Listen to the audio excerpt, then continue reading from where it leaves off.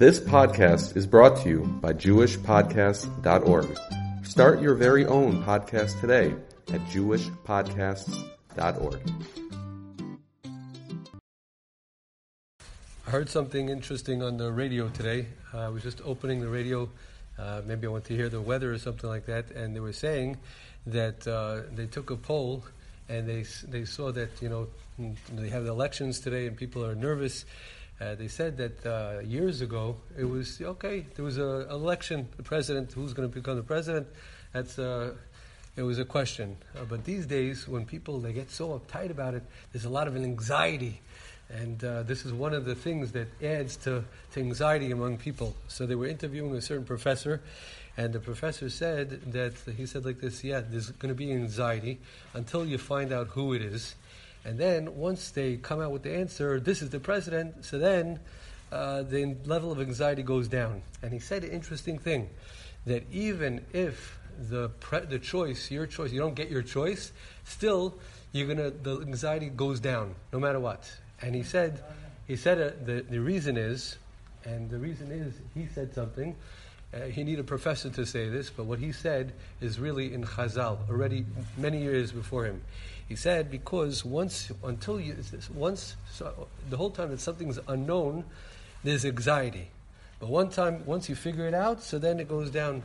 And this really, Chazal said it, the rabbi said it many years ago. Ein simcha kehatarat hasfekot. There's no happiness like when you resolve a doubt. The whole time that you're in doubt, you don't know, this, that, a person you're worried, you're nervous.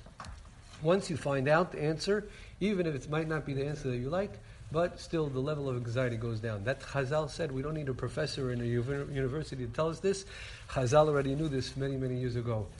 And that's also one of the reasons when it comes to Rosh Hashanah and Sukkot, Rosh Hashanah, Yom Kippur, into Sukkot, what's the progression of those holidays? Really, they have nothing to do with each other. You have Rosh Hashanah, Yom Kippur, those are Yemei Hadin, days of judgment, and then you have Sukkot. But Sukkot is called Zman Simchatenu. It's the holiday of happiness, more so than Pesach, more so than Shavuot, more than any other holiday. And Shmini Atzeret is happiness par excellence. It's the best. So where does that come from? So some say, many different answers to this famous question, but some say it's because Ein Simcha Kehatarat HaSfekot, that Rosh Hashanah, Yom Kippur, that's a real reason to have anxiety. The president, who cares? Lev Melachim B'Yad Hashem. Anyway, Hashem controls the heart of the leader. Anyway, it's Lev Melachim B'Yad Hashem.